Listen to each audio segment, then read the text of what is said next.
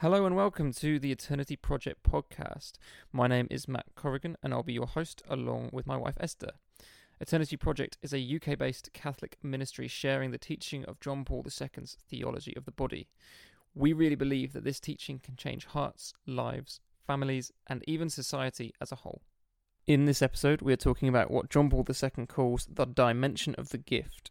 In essence, how we can receive his gifts to us and make a gift of ourselves in return.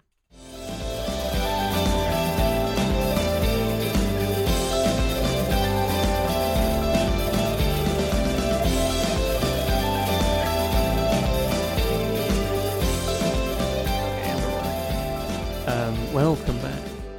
It is still Christmas season. It is indeed. We're loving Christmas. Yeah, we are continuing to celebrate. Hope you are too. This episode we are talking about what JP2 calls the gift of self, or the dimension of the gift, and this is all about how the world around us, how every person and how we ourselves can be a gift, and the kind of the worldview that he gives us in Theology of the Body is all about this idea of seeing every person, every situation, the world around us as gift. Esther, why don't you break that open for us? Yeah, so when we go back to Genesis and the account of creation that we've looked at so many times already, if we look a little bit closer, there are two real references to God making gifts to us. One is, as we've discussed in previous episodes, the gift that Eve is to Adam, and obviously therefore the gift that he is to her in return. And the other one is the gift of creation. So God creates Adam and Eve, and then he says to them, you have dominion over the earth. You know, it's your responsibility to name the animals, to govern the soil, to till the soil, and you have responsibility for the creation that I've made around you. Yeah. And he's prepared that in advance. He's spent 5 days creating this world for them to live in, and on the 6th he's created Adam and Eve in order to give them this gift that he's created for them. And so creation is a gift to man, and also vice versa. Man is a gift to creation. God has entrusted creation to them on the understanding that he trusts them and gives them that responsibility to look after it and to care for it well. Yeah. So man is also a gift to creation. But that kind of reciprocal gift of man and of creation only makes sense in as much as man is man. So if we think about the point in that story where Adam realizes that he's different, he recognizes that there's something different about him as human versus everything else that God has created. And we hear as well that is that man has been created in the image of God. Well, what does that mean? It means that he has God's view on the world. So creation is then understood as a gift only because Adam is made in that image of God. So he is able to see that creation in the way that God created it in the first place. God viewed it as a gift. Adam is made in God's image, and therefore he can also see it as a gift. Yeah. Yeah, it's that word we hear perhaps quite often about stewardship, that God has made us stewards of creation, and therefore we have a responsibility, don't we, to care for it. I suppose when we see it in that way, that creation is a gift to us, I think it gives us that sense of responsibility. You wouldn't take a gift that someone's given you and throw it in the trash or something. You even if you didn't like it that much, you might find a way. Anyway, that's the metaphor's breaking down there. We'll move on from that. But it's also true that that creation is a gift to all of us. It's not just a gift to the farmers among us. Yeah, absolutely.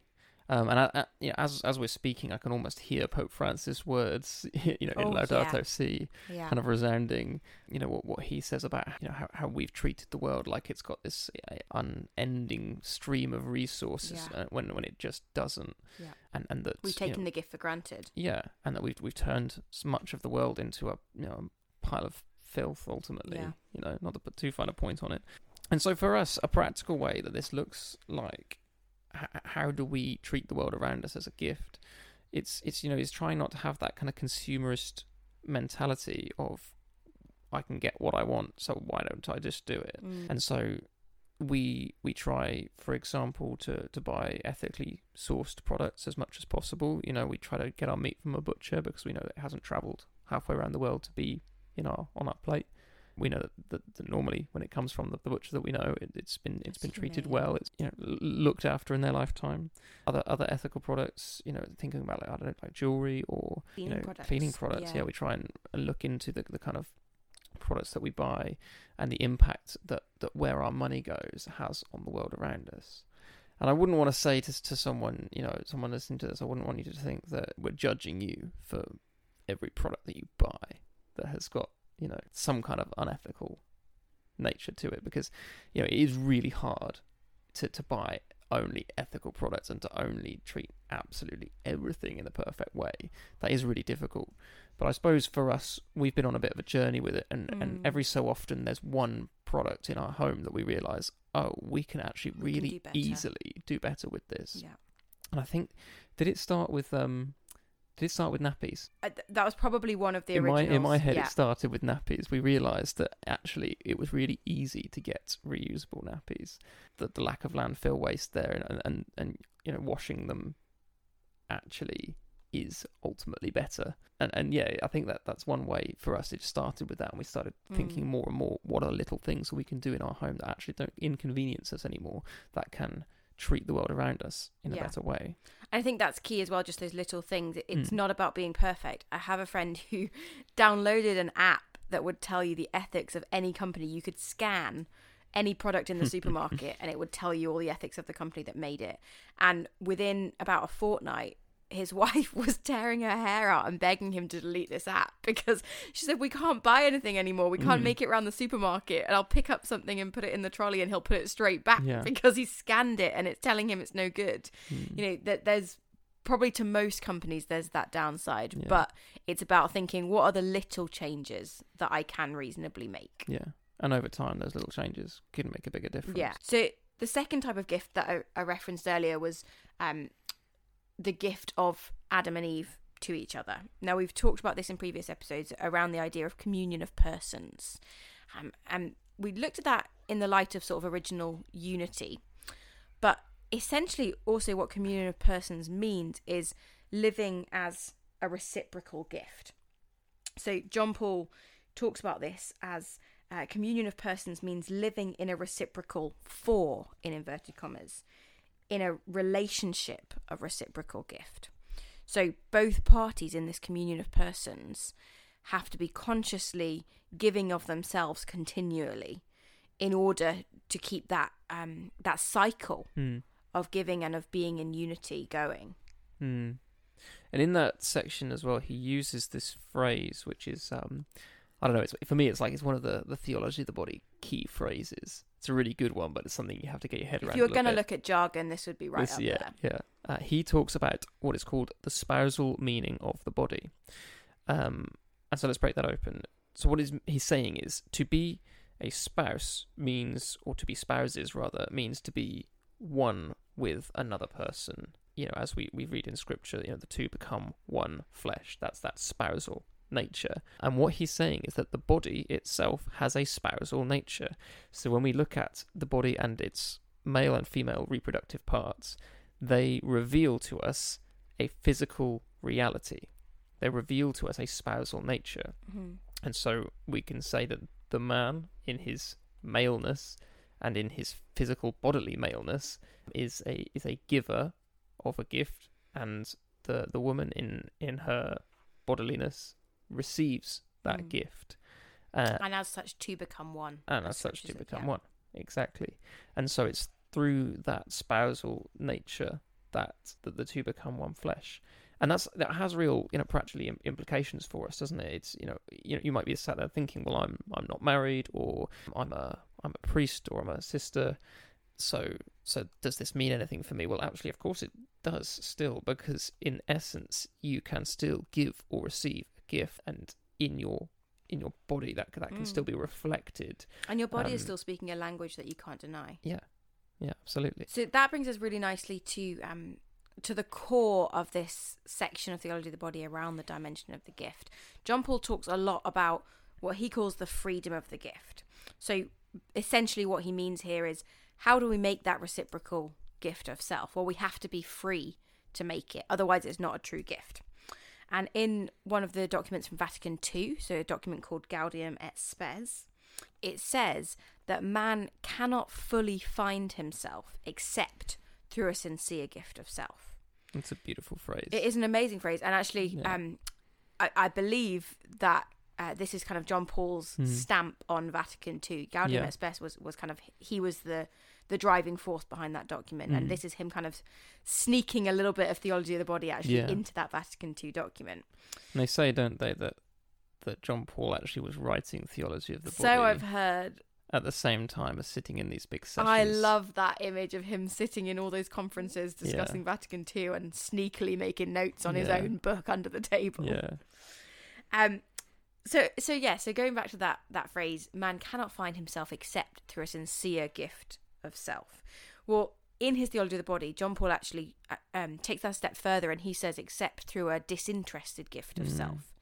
So it has to be a sincere gift, and it has to be disinterested, which means not kind of passive and disinterested as in not interested, but disinterested as in not focused on yourself. You're not giving because of what you're going to get out of it.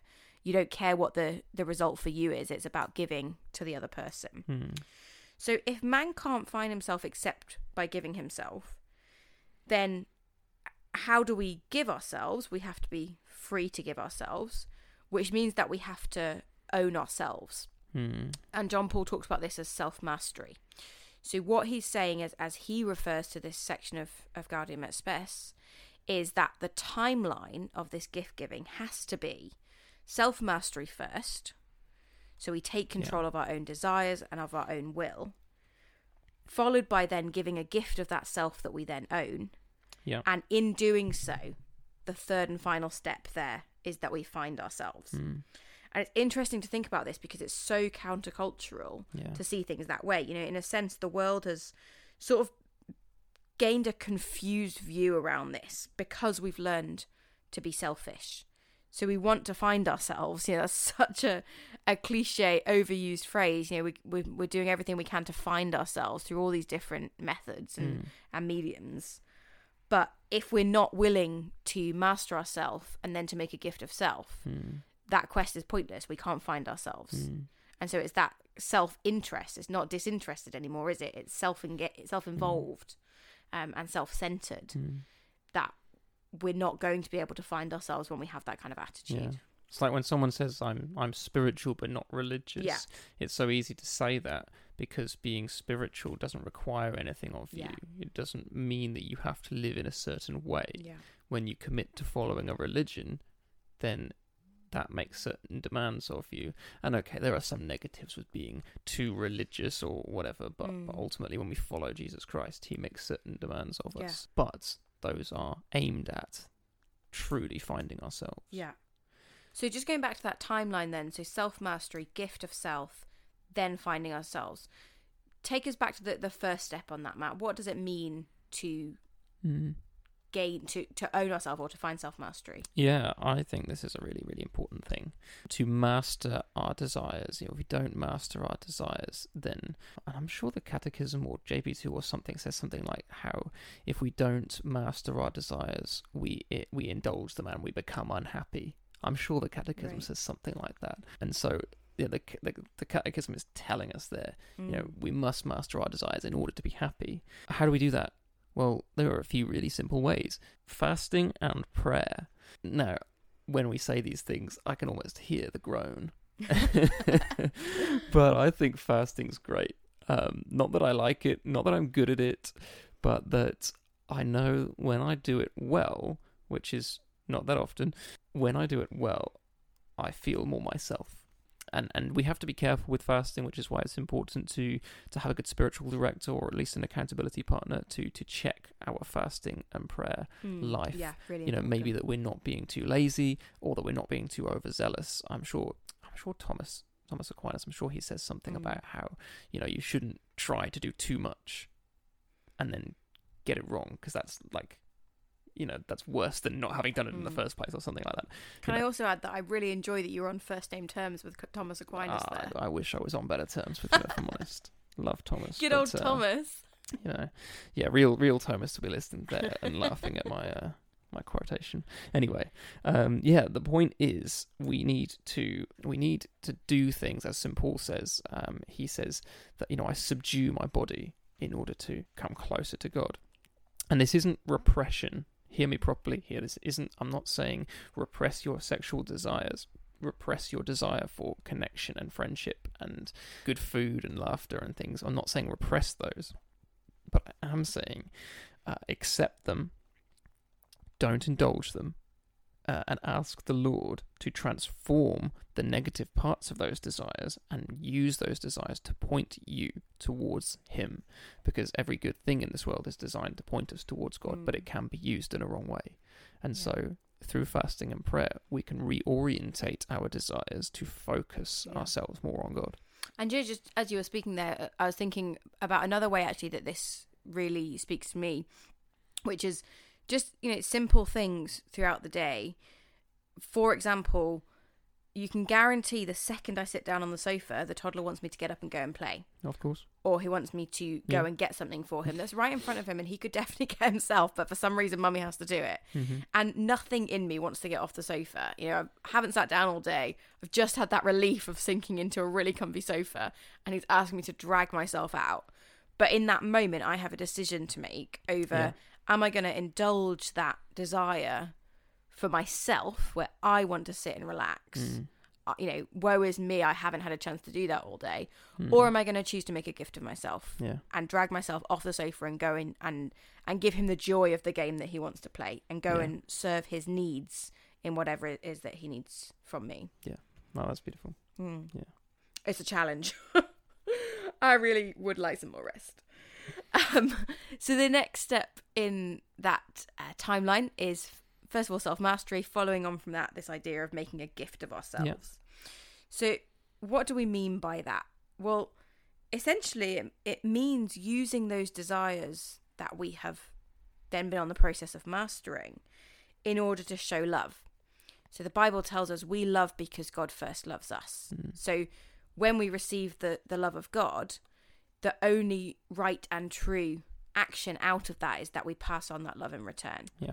And that, just like with the toddler in that situation, that act of love does not always come naturally to us, but we have a choice to make of whether we are going to give of ourselves. Yeah. So really, in a nutshell, it's changing the question we're asking of ourselves to being, instead of what can I get from this, whether it's a situation or a person, changing that into what can I give here, first and foremost.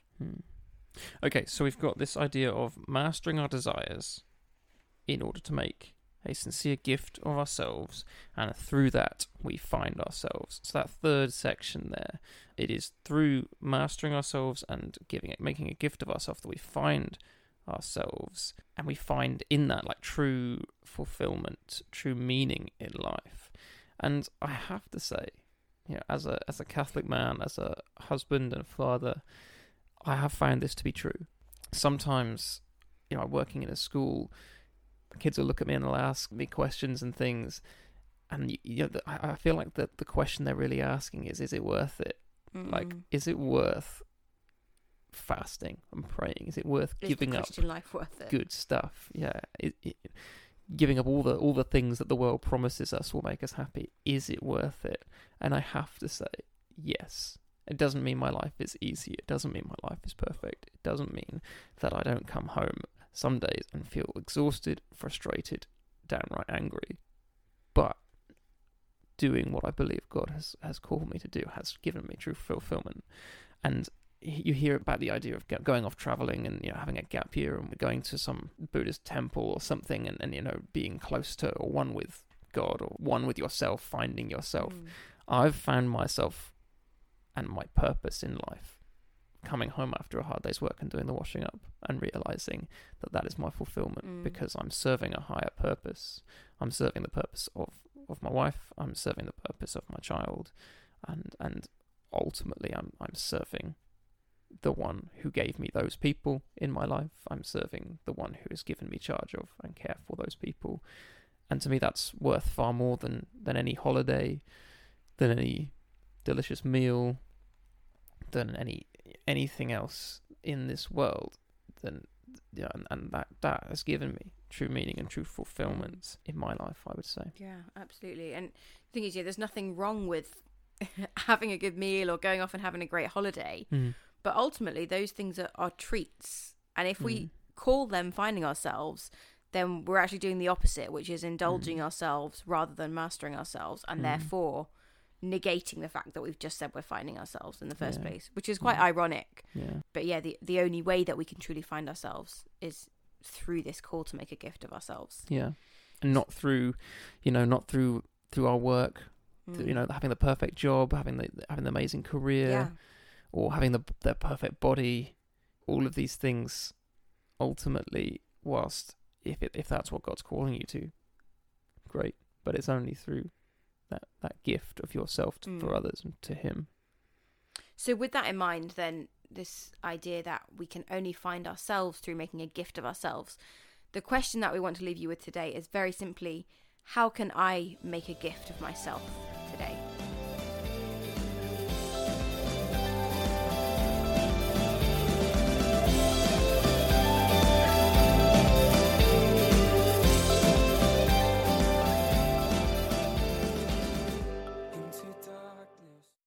Don't forget to head over to our website, eternityproject.co.uk, where you can sign up to receive updates on all of our new content, including podcasts, blog posts, and other spiritual reflections on theology of the body. Please also consider giving us a 5-star review on whatever podcast app you use and sharing our work with your friends and family. Spread the word. We'll see you next time.